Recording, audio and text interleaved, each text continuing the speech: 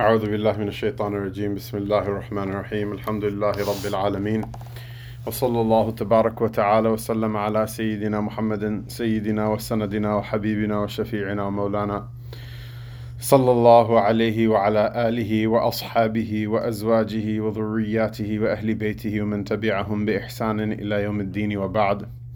باب ما يقال عند رؤية الهلال بإسناد متصل. قال المصنف رحمه الله تبارك وتعالى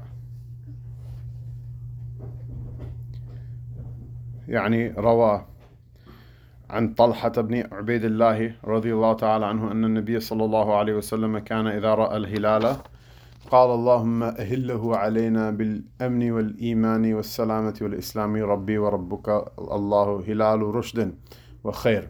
رواه الترمذي وقال حديث حسن. The chapter is regarding what a person should say when they see the new moon. Obviously you have to see the new moon in order to say something when you see the new moon, which is a different discussion for a different time. But it's narrated by Sayyidina Talha ibn Ubaydillah, one of the Ashara Mubashirin bil Jannah, that he said that the Prophet ﷺ said, or would say when he would see the new moon, "O Allah, make this new moon rise over us bil amn, of security and iman and in faith, and with salama and with good, in a good state, wal Islam and submission to Allah Ta'ala, yani the deen of Allah Ta'ala." And he would look at the moon and say, "My Lord and your Lord is Allah." And then he would say, "Hilalu rushdin wa khair." He would say that may it be a moon of guidance and of goodness. It's narrated by Tirmidhi, and he said it's hadith Hasan. So the wording of this dua is a little bit different in different narrations. So there's like a narration of Imam Ahmad and Ashab al-Sunan that badl al-amni wal-iman is bil-yumni wal-iman. But they're similar. The idea is what? Is that there's two pairs of things that the Rasul sallallahu alayhi wa sallam makes dua for. One is that the new moon, there's a tafa'ul. Kana Nabi sallallahu alayhi wa sallam yuhibbul fa'l. There's a tafa'ul is what? Is to take a good sign, an encouraging sign from something. And so the new moon, just like everybody celebrates Happy New Year. Some people it's not a good year for them. Some people it is. Some people it isn't. But everybody has at least a good hope that it will be a good year, inshallah. So like that, there's tafa'ul, that the new month will be a good month. And so the first of the two pair is aman, something that's safety and security, or yuman, which means literally good omen. That may be a good omen for us, or may be security for us, these are dunyawi things that people wish for. Well, iman, which is a part of the deen, which is faith. With salama, that you should be safe in your person and your wealth, your family, and those things that are important to you. Well, Islam, and that a person should be in a state of submission to Allah Ta'ala. He paired these two things. And then he looked at the moon and says, Rabbi wa Rabbuka Allah. Meaning that the moon is not, we don't worship the moon or the moon god or whatever nonsense that, our evangelical neighbors and friends perpetrate on the internet, because the enormity of what we actually believe is too much for them to handle. They cannot deal with it, like the problems it's going to cause them, the crisis it's going to cause them of faith. So they just prefer to follow the madhab of making blank up, which is nonsense. But this is one of the many innumerable proofs that we don't worship the moon god. He says, Rabbi wa Rabbuka Allahu. It's a Hilalu Rushd. So Ibn Allan, he mentions Hilalu Rushdin wa Khair. He mentions a number of other ad'iyah that are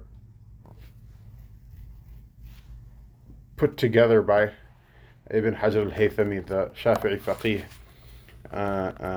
that are narrated from the different portions of different hadith and athar. He said in his imdad, he said, وَيَزِيدُ بَعْدَ قَوْلِهِ رَبُّكَ اللَّهُ قَوْلُهُ وَلَا حَوْلَ وَلَا قُوَّةَ إِلَّا بِاللَّهِ الْعَلِيِّ الْعَظِيمِ اللهم إني أسألك خير هذا الشهر وأعوذ بك من شر القدر ومن شر المحشر وهلال رشد وخير. You say it 3 times ثلاثا. آمنت بالذي خلقك, and I believe in the one who created you. ثلاث مرات, 3 times. Then he says, يقول الله الحمد لله الذي أذهب الشهر كذا وجاء بشهر كذا. And so you say, Alhamdulillah, who completed and finished the previous month, and you name which month it is, and that came or brought this new month, whatever this new month is.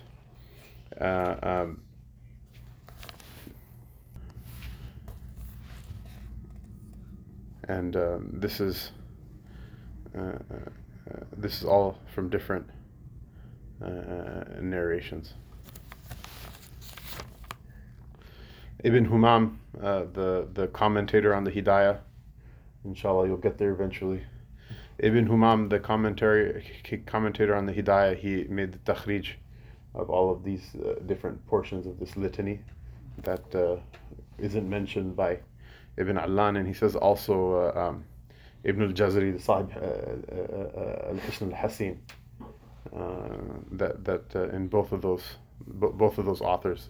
I'm assuming that it's in Ibn Humam's commentary on the Hidayah, but I'm not sure. But the Hisn al-Hasin is a well-known book of du'as and things like that. So if you want to see the takhrij of the different portions of this litany. Babu fadl al-suhuri wa ta'khirihi ma lam yukhsha tulu' al-fajr. The chapter regarding the virtue of eating a meal before the fast starts, and delaying it, not eating it excessively early, but delaying it until kind of before Fajr, as long as a person isn't afraid that the dawn will break while they're eating. وعن سيدنا أنس بن مالك رضي الله عنه قال قال رسول الله صلى الله عليه وسلم تسحروا فإن في السحور بركة.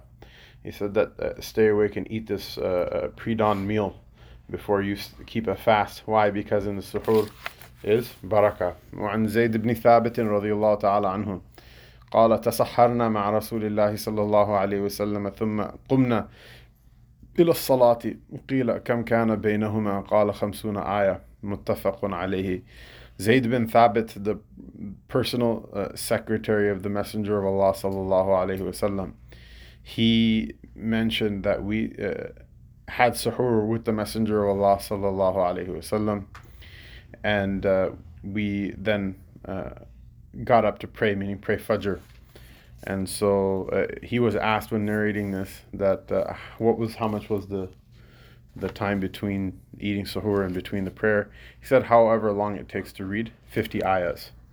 And so it's a good couple of minutes. So the point is that the fast is valid if you eat all the way until the buzzer, but the sunnah is to stop a little bit before, not to have a buzzer beater, unless there's some sort of compelling reason that a person has to eat or whatever. But at any rate, it's not invalid until you cross the line. But a person shouldn't purposely eat all the way until the end. They should stop the amount of time it takes to read 50 ayahs from before that. So just a couple minutes, 5 minutes or so, between 5 and 10 minutes. وعن ابن عمر رضي الله تعالى عنهما قال كان لرسول الله صلى الله عليه وسلم مؤذنان بلال وابن أم مكتوم فقال رسول الله صلى الله عليه وسلم إن بلالا يؤذن بليل فكلوا واشربوا حتى يؤذن ابن أم مكتوم قال ولم يكن بينهما إلا أن ينزل هذا ويرقى هذا متفق عليه.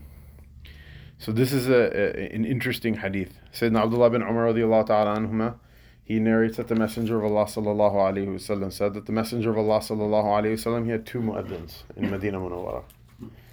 And so this discussion of how many mu'adhins the Prophet sallallahu alayhi wasallam had, Ibn Allan, he mentions actually 4 of them. He says there's these 2 as well. These two were in Medina Munawwara.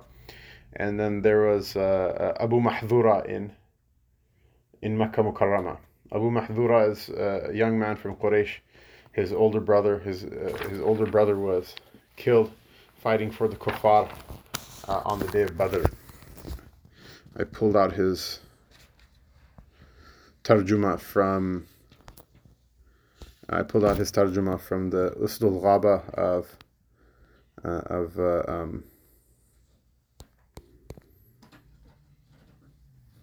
Abu Yusuf ibn Abd al-Barr. he says that his name is Samara ibn Mu'ir. That he is, his mother was from Khuza'ah, and he is from Quraysh.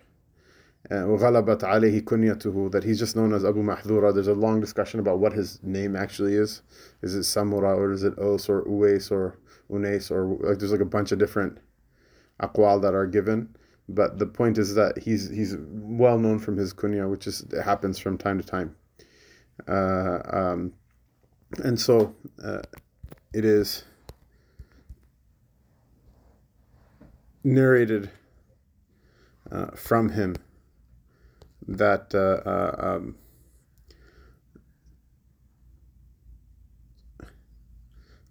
his sons and grandsons, his son narrates from his grandson, his great-grandson narrates from his father, who is the grandson of the Sahabi radiyallahu ta'ala anhu, Abu Mahdura, that he says, أن رسول الله صلى الله عليه وسلم أقعده ألقى عليه الأذان حرفا حرفا. قال Ibrahim ibn Abdul Aziz bin Abdul Malik, the narrator, he says, وَمِثُ أَذَانِنَا. Here, mithlu adhanina means what? The way the adhan was called in Medina. And the murad bihi tarji', that the ashhadu an la ilaha illallah, ashhadu an la ilaha illallah is said, and then ashhadu anna Muhammadar Rasulullah, ashhadu anna Muhammadar Rasulullah. Then afterward the voice is raised and it's said louder again the second time. Ashhadu an la ilaha illallah, ashhadu an la ilaha illallah, ashhadu anna Muhammadar Rasulullah, ashhadu anna Muhammadar Rasulullah. And this is the fatwa of Malik, that this is the preferred way of making adhan. If not for any other way, this is for any other reason, that this is the amal in the Haramain Sharifain in Makkah Mukarramah and Medina Munawwara. So this is mithlu adhanina, that this is the way we give the adhan, meaning the people from the provinces and the different parts of the empire, they don't give adhan like that. They give adhan like the way most people are familiar with in the masajid in the United States or whatever. But he says, فَقُلْتُ لَهُ أَعِدْ عَلَيَّ فَوَصَفَ الْأَذَانِ بِالتَّرْجِيعِ. And he said that he gave the adhan like our adhan. He said, I said to him, repeat the words, and he explicitly repeated them with tarji', with repeating the shahadatain again. وتوفي أبو محذورة بمكة سنة 99 سنة 79 عفوا, that he passed away in Makkah Mukarramah in the year of 79, which is quite a long life. He was a young man. Essentially what happened, he was mocking the adhan, and the Rasul sallallahu alaihi wasallam passed by him and he had no idea, and so he just kind of came up on him and said, you give the adhan really good, why don't you give it for me? And so he said that I was just overcome with so much heba that I gave it as well as nicely as I could. And so the Prophet ﷺ, he actually accepted Islam at that time, and he appointed him to be his mu'adhin. He says, وَلَمْ يُهَاجِرْ, that he never went from Makkah Mukarramah to Medina Munawwara, he stayed there always. وَلَمْ يَزَلْ بِمَكَّةَ حَتَّى مَاتَ. وروي أن رسول الله صلى الله عليه وسلم أمر يده على رأسه وصدره إلى سرته وأمره بالآذان بمكة فأتى عتاب بن أسيد فأذن معه. So it's narrated that by Abu Nu'aym that the hadith is reported by Abu Nu'aym with the chain of narration that the Messenger of Allah sallallahu alaihi wasallam, he rubbed his Mubarak hand on his head and on his chest all the way to his navel, and he commanded that he should be the one who gives the adhan thereafter. And it's actually, interestingly enough, Ibn Abdul Barr has 2 entries for him in the Usul al-Ghaba, so there's a little bit of information that's there in the other entry that's not in the entry that I mentioned. Where is it? There we go. So he says that وكان أبو محذورة مؤذن رسول الله صلى الله عليه وسلم وكان رسول الله صلى الله عليه وسلم سمعه يحكي الأذان. And this is a polite way of saying it, that he heard him repeating the words of the adhan. فَأَعْجَبَهُ صَوْتُهُ. So the Prophet ﷺ actually said he has a good voice. فَأَمَرَ أَنْ يُؤْتَى بِهِ, and so he commanded that he should be brought, and then that day he accepted Islam. And وَأَمَرَهُ بِالْأَذَانِ بِمَكَّةَ مُنْصَرِفَهُ مِنْ حُنَيْنٍ. So he was set as the Mu'adhin of the Haram Sharif after leaving the Battle of Hunayn. So shortly after the Fath. ولم يزل مؤذن في ولم يزل مؤذنا فيها. ثم ابن محيريز وهو ابن عمه ثم ولد ابن محيريز ثم صار الآذان في ولد ربيعة بن سعد بن جمح. That their clan of, basically when he passed away, his cousin was the mu'adhin, and then after he passed away, his cousin's son was the mu'adhin, and then after that their clan of Quraysh were the ones that the mu'adhins of Makkah Mukarramah were picked from, which is obviously not still the case, but many of those traditions have been disrupted now. وكان أبو محذورة من أحسن الناس صوتا. That Abu Mahdura is known to be one of the people with the most beautiful of voices. وسمعه عمر يوما يؤذن فقال كدت أن ينشق مريطاؤك. Murayta is what? It is the place between the navel and the private parts. So that's diaphragmatic breathing comes from where? From there, right? I remember watching, I said if Humam comes I'll mention this, so here mashallah. That one of the Gracies was like talking about like how you're supposed to breathe from the diaphragm in the bottom, in the bottom. Like you breathe from the chest, it's like emotional, you'll panic, your heart rate will shoot up too hard, too fast. And he had like this long talk about how because he can breathe from his diaphragm, he can go longer. Other people breathe from their chest, so they burn out faster. And so when he's getting going, the other guy's already exhausted, and so that's when he slams on, when he feels that he's already tapped, exhausted himself out. So the point is that Sayyidina Umar radiallahu anhu, he noticed this. So that means he also breathes like a champion roller too, right? So he noticed this. He says that this guy, his voice is like so amazing that it's as if his diaphragm is going to like break into two. That's how powerful his voice is. But it's, where did he notice? He noticed the diaphragm, right? So that's impressive. He must have had not only like, because nowadays this is one of the things that annoys the smack out of me. I know it's Riyād al-Sālihīn dars, not like what annoys Hamzah dars, but I'm going to invoke like Mulvi privilege here. The people who walk up to the mic and they're like, Allah, Allah, Allah. And the mic is the one giving the adhan. They're just like doing their like little like R&B solo artist, like real sweet, like you're like, you're whispering to your girlfriend or whatever. And that's not what the adhan is supposed to be, right? What is the adhan? It's that. It's that this is who the Rasul Sallallahu Alaihi Wasallam picked, as someone who has like a really powerful voice. It's not supposed to be like whatever sultry and seductive or whatever, right? So that's right. So he says al-Murayta'u in the Mukhtar Sihah بوزن الحميراء ما بين السرة والعانة ومنه قول عمر رضي الله تعالى عنه لأبي محذورة حين أذن ورفع صوته أما خشيت أن تنشق مريطاؤك. That and he actually, that's interesting because the dictionary actually brings this as a hujjah that this is even a word, right? Is the qawl of Sayyidina Umar radiyallahu anhu. All right, so that's the Rasul sallallahu alaihi wasallam had. Now the hadith mentions two, right? Bilal radiyallahu anhu and Ibn Maktoum, and now then the who's the third one is Abu Mahdura, and then Ibn Allan, he mentions a fourth one mentioned by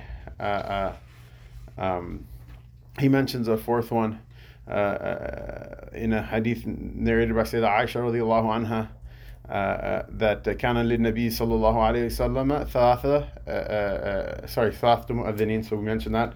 والخبر الصحيح كما قال محمد بن إسحاق الضبعي قال العراقي في شرح التقريب قال مؤذنان أراد اللذين عفوا كان يؤذنان بالمدينة ومن قال ثلاثة أراد أبا محذورة الذي كان يؤذن بمكة وله مؤذن رابع وهو سعد ابن القرظ أذن للنبي صلى الله عليه وسلم بقباء وبقباء. Either way you can say ثم صار بعد النبي صلى الله عليه وسلم مؤذنا بالمدينة لما ترك بلال الأذان. And so the Rasul sallallahu alaihi wasallam, he had a fourth mu'adhin that he had appointed for Quba. And there are other people who gave the adhan during the life of the Prophet sallallahu alaihi wasallam. So this hadith is going to deal with who? Is going to deal with the two of them, the two of them that were in Medina Munawwara in his masjid sallallahu alaihi wasallam, who are Sayyidina Bilal radiallahu anhu and Ibn Maktum.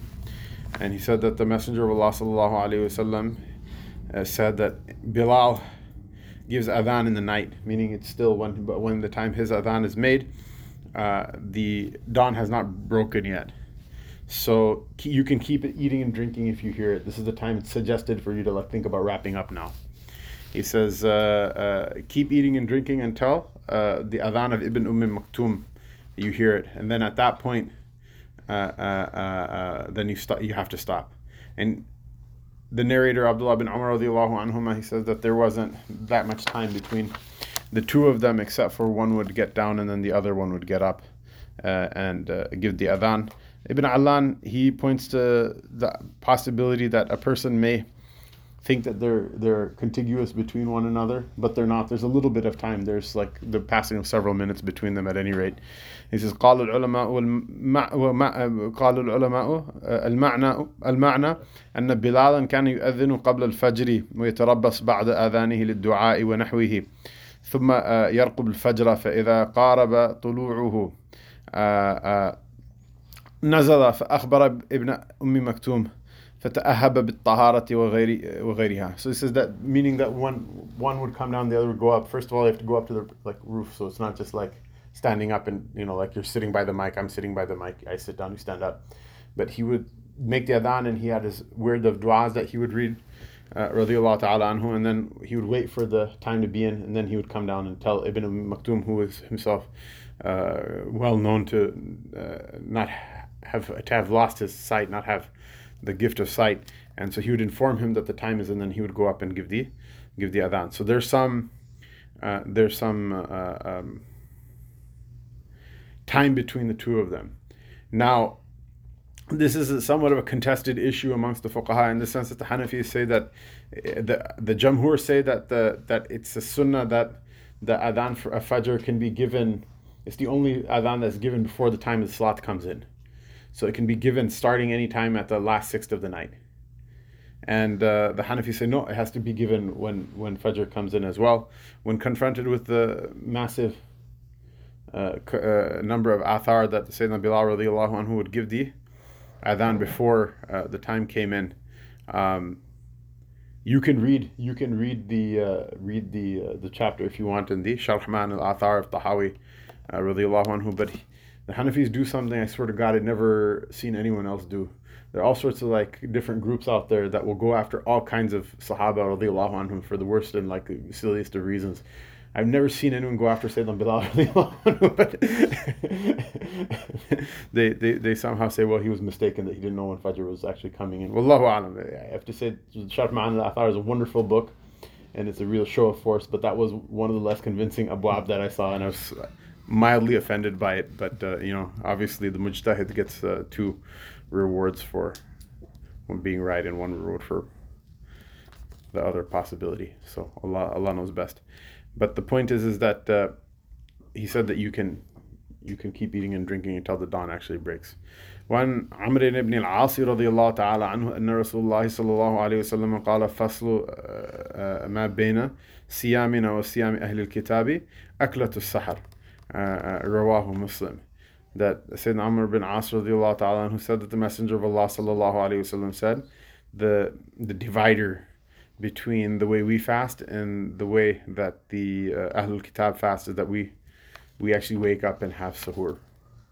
So it's good. This is why, mashallah, children should be woken up. My children are all here and they get woken up very forcefully by their baba. Now you see, it's not just because I'm a jerk, but there's barakah and khair in it. It's good. It's a good thing, inshallah.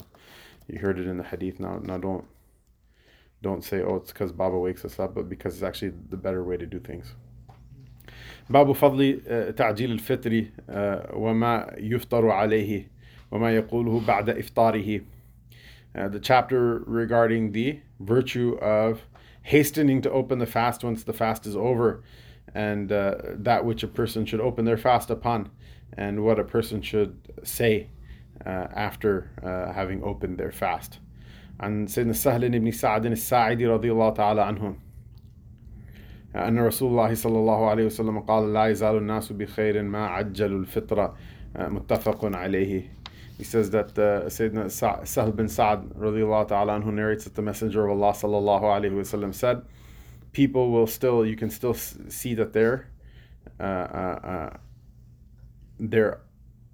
on khair, on goodness, as long as they hasten to open their fast once it's over. And Ibn Allan then brings another narration. He says, وَجَاءَ فِي رِوَايَةٍ لَا يَزَالُ الدِّينُ ظَاهِرًا وظهور الدين مستلزم لدوام الخير. He said that in one narration that the people will still be on goodness. In one narration, the deen will still the manifest, like supremacy of the deen will still be manifest. It will still be there for people to see, as long as people hasten to open their fast when it's over. And Ibn Allan mentions, because what the deen being manifest publicly is itself, it's something that khair cannot be without.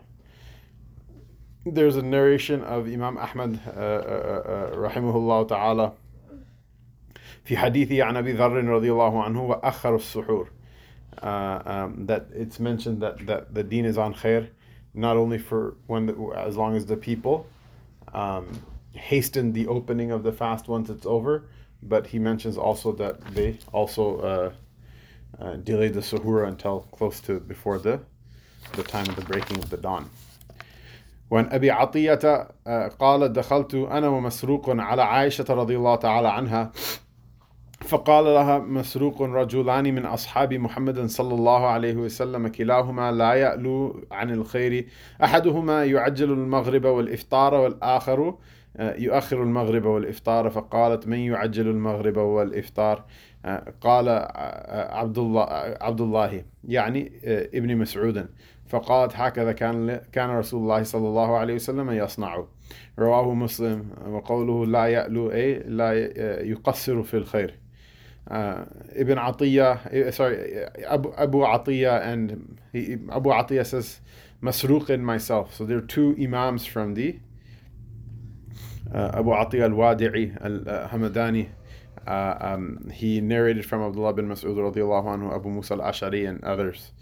And he's from the great mashayikh of the Tabi'een. His name is Malik bin Amir bin Abi Amir bin Auf bin Hamzah ibn Abi Hamzah. And he passed away in the year 70. That he says that himself and Masruq, who is also a great imam of the people of the Tabi'een, and he's from the same tribe as Abu Atiyah, and they're both narrated from in the books of hadith, which is a big deal. So he said that Abu Atiyah says, Masruq, myself and Masruq, the two of us, visited Sayyidah Aisha radiallahu ta'ala anha, and Masruq said to her, what do you say about two men from the companions of the Messenger of Allah sallallahu alayhi wasallam? Both of them are people who never held back, they never slackened from doing good. But one of them, they pray the Maghrib as soon as it comes in. They hasten to praying Maghrib as soon as it comes in, and they hasten to making iftar as soon as it comes in. And the other one delays the Maghrib from time to time and delays the iftar. Here, delays Maghrib means not like until it's out of time, but sometimes he doesn't pray right away. And then he delays his iftar. He doesn't open the fast right away.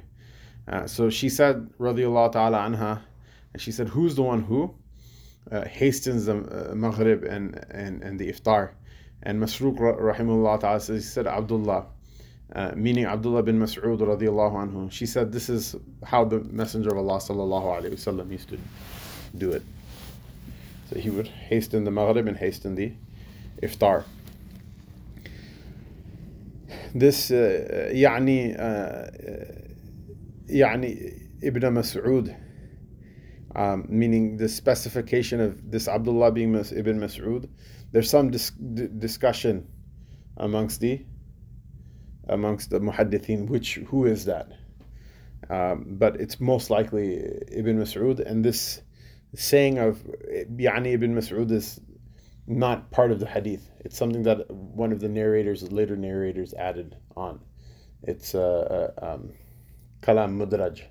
It's not actually part of the original narration. It's something that an explanatory note that one of the later narrators tacked on. And Ibn Allan says that generally speaking, the people of Iraq, when Abdullah is mentioned, they mean Ibn Mas'ud, and the people of Hijaz, when Abdullah is mentioned, is Ibn Umar radiallahu anhu, and Allah knows best. This is his note. This is his note that he adds in. And it's a hadith of Muslim.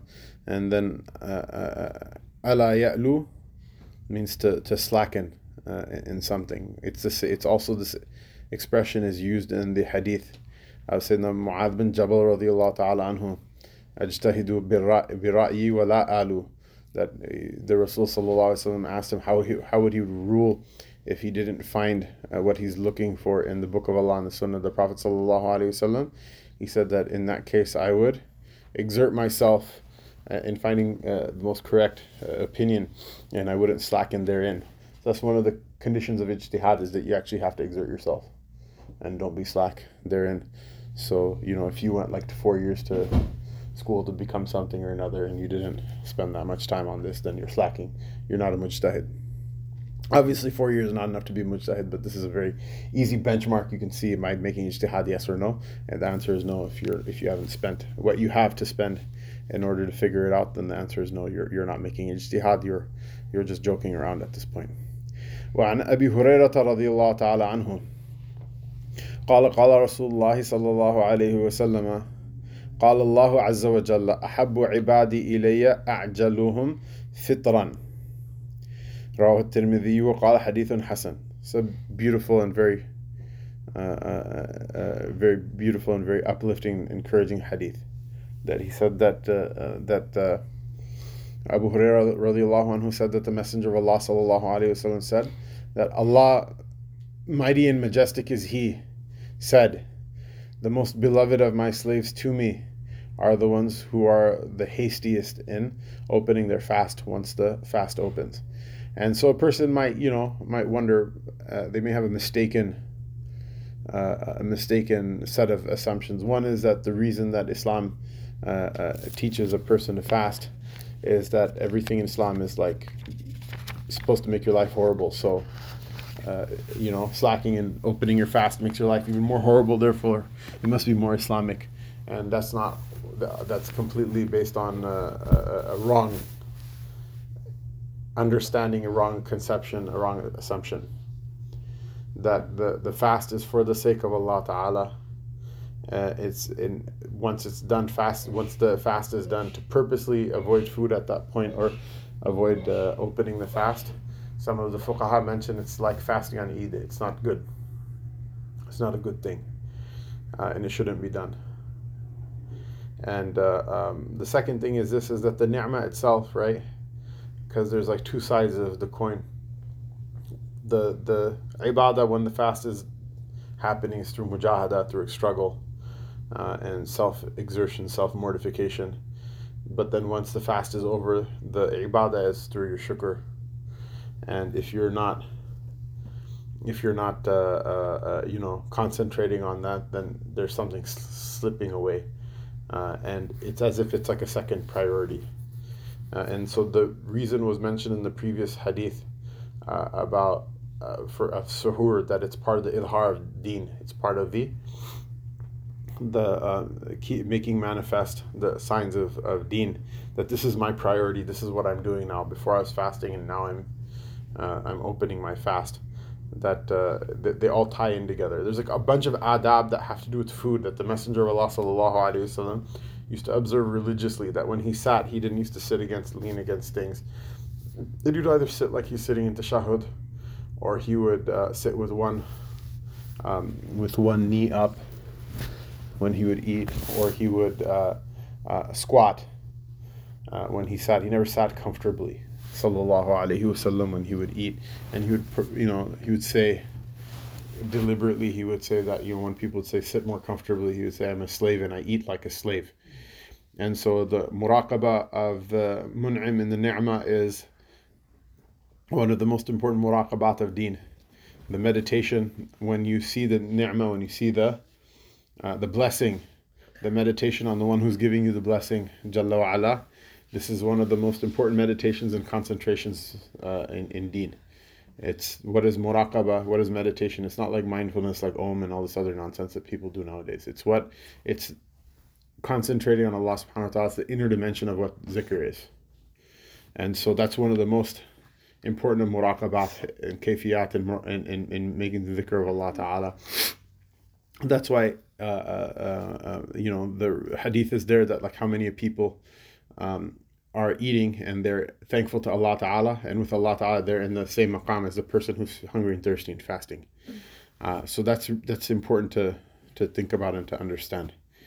وعن عمر بن الخطاب رضي الله تعالى عنه قال رسول الله صلى الله عليه وسلم إذا أقبل الليل من ها هنا وأدبر النهار من ها هنا وغربت الشمس فقد أفطر الصائم متفق عليه.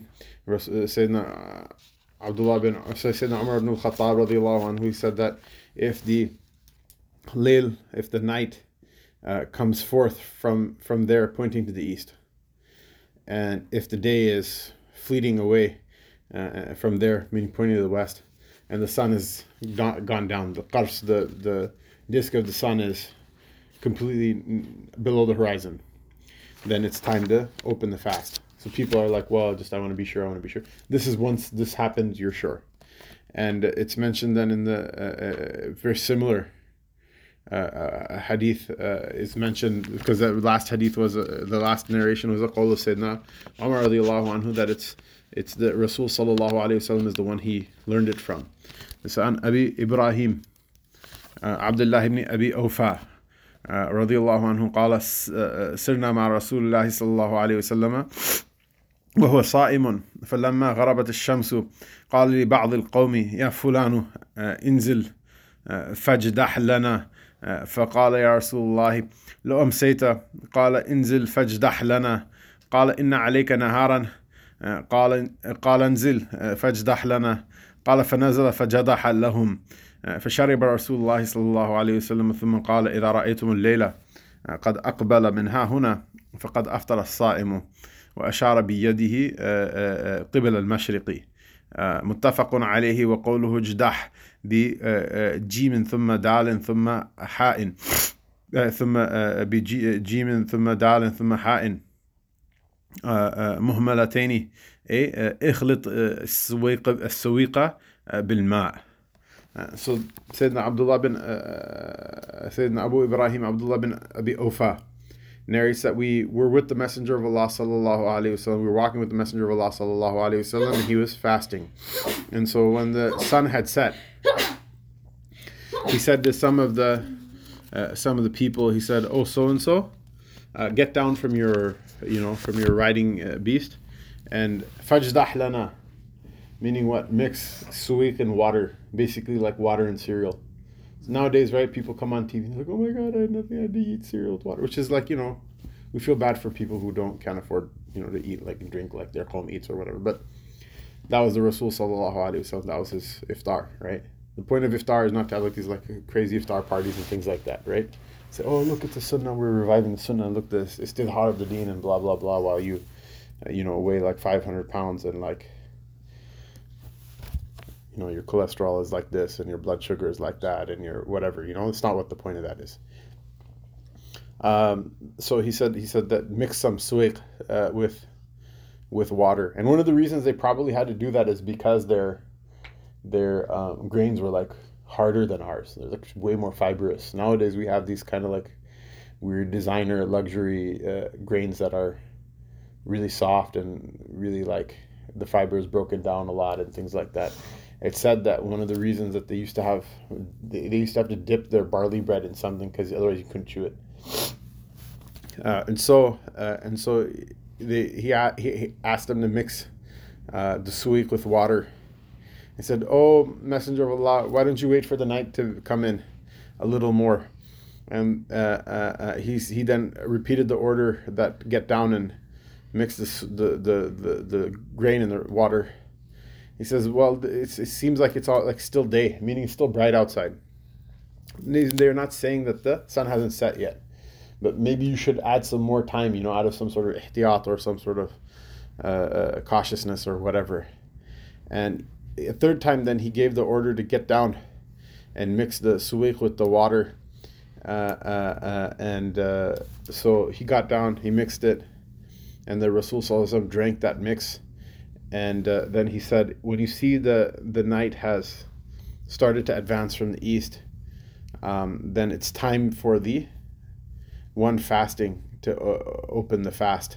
And he pointed to the east when saying that. So this means that the sun had already set, but what happens is right at the time of sunset, if it's a really clear day and there's nothing around, there's still quite a bit of light. It's very much like daytime at that moment, but that shouldn't stop a person from opening their fast. Of course, there are some people in a particular community who have to insist that like the sun is already set and they still like open their fast like 15-20 minutes later or whatever for reasons known to the Lord. But this is the sunnah of the Messenger of Allah sallallahu alaihi wasallam. وعن سلمان ابن عامر الضبي الصحابي رضي الله تعالى عنه عن النبي صلى الله عليه وسلم قال إذا أفطر أحدكم فليفطر على تمر فإن لم يجد فليفطر على ماء فإنه طهور. رواه أبو داود والترمذي وقال حديث حسن صحيح.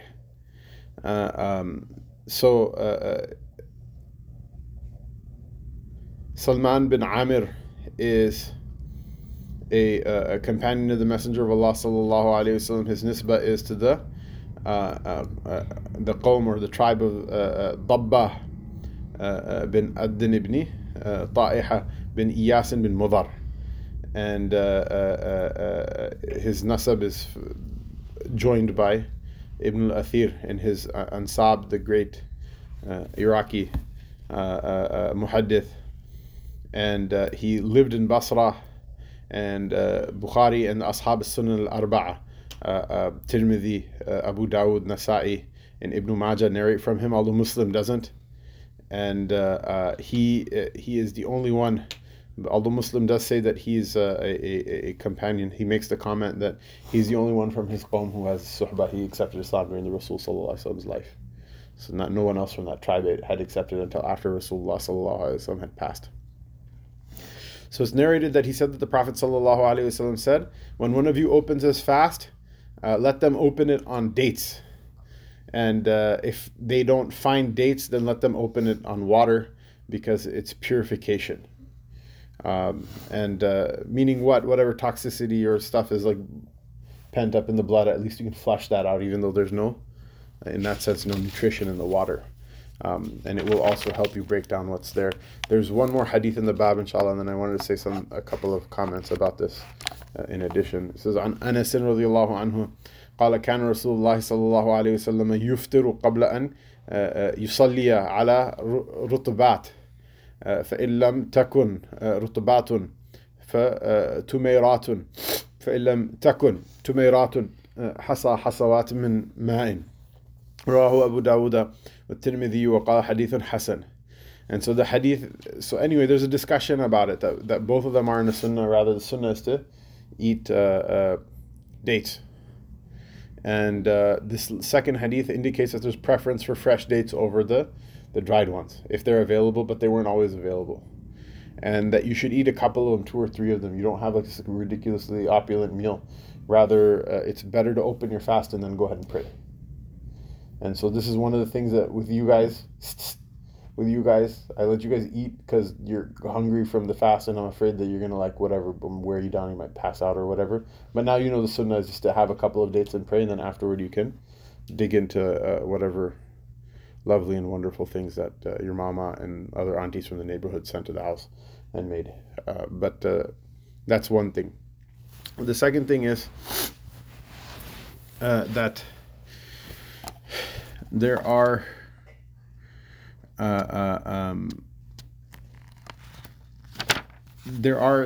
interestingly enough, from the benefits of the tamar, in one of the narrations of Tirmidhi, the Rasul sallallahu alaihi wasallam said, فَإِنَّهُ baraka, that the dates, there's barakah in them. This is one of the reasons a person eats them. And then from the benefits of medicine, now we have a doctor, you can hack down their old medicine if you want to, but he says that he mentions from the benefits of tamar is that it will push out what is left in the mi'dah that wasn't pushed out from before. He says وَيَجْمَعُ مَا تَفَرَّقَ مِنْ ضَوْءِ الْبَصَرِ بِسَبَبِ الصَّوْمِ, that if a person, their vision is like starting to blur or starting to break down, which happens when you're really hungry, it's enough in it that you can see straight again. And so then he mentioned something really, another thing that I thought was interesting, which is what I wanted to mention. He says that some of the doctors will tell you that eating a lot of eating tamar will actually weaken the eyesight. He says, but that's from eating too much. He says, in everything, or almost everything, there's so many things that a little bit of it is beneficial and a lot of it is harmful. And that's a thing, right? I'd be like, you're here so I can ask, right? That's a thing, right? The elevated blood sugar, constantly, one of the first things that damages the retina, right? Yeah. So the old doctors, so it's not always, a person should use some sort of common sense. It shouldn't just be like, oh, look, it says in the hadith, and you're cranking through whatever, and you have super diabetes, you're A1C is 940, and you're just honey, look, shifa linnas, and then you're just drinking a gallon of it or whatever. Have a little bit, dip your, that's how barakah and shifa works, maybe just a little bit is fine, even, maybe your doctor's going to say, don't have a little bit of it, dip the corner of your spoon in it and just lick it for the barakah, it's a non, empirically quantifiable thing, barakah, right? So just, that's fine, that's your iman. The rest of it, the rest of it after that, you're just fooling yourself with that. There's no khair in any of that. So inshallah, we have our doctors and nutritionists and personal trainers and everything will tell you about how much potassium there is in it and this and that and the other thing. But the Nabi sallallahu alaihi wasallam says there's barakah in it and there's khair in it. Allah subhanahu wa ta'ala give us tawfiq. Inshallah, Ramadan is still a couple of months away, but you guys are pious people, so you'll probably fast something or another before then, and inshallah we'll be ready, to hit the ground running with all this wonderful new information. Allah subhanahu wa ta'ala give us all tawfiq. Wa sallallahu ta'ala ala rasulih sayyidina Muhammad wa ala alihi wa sahbihi ajma'in.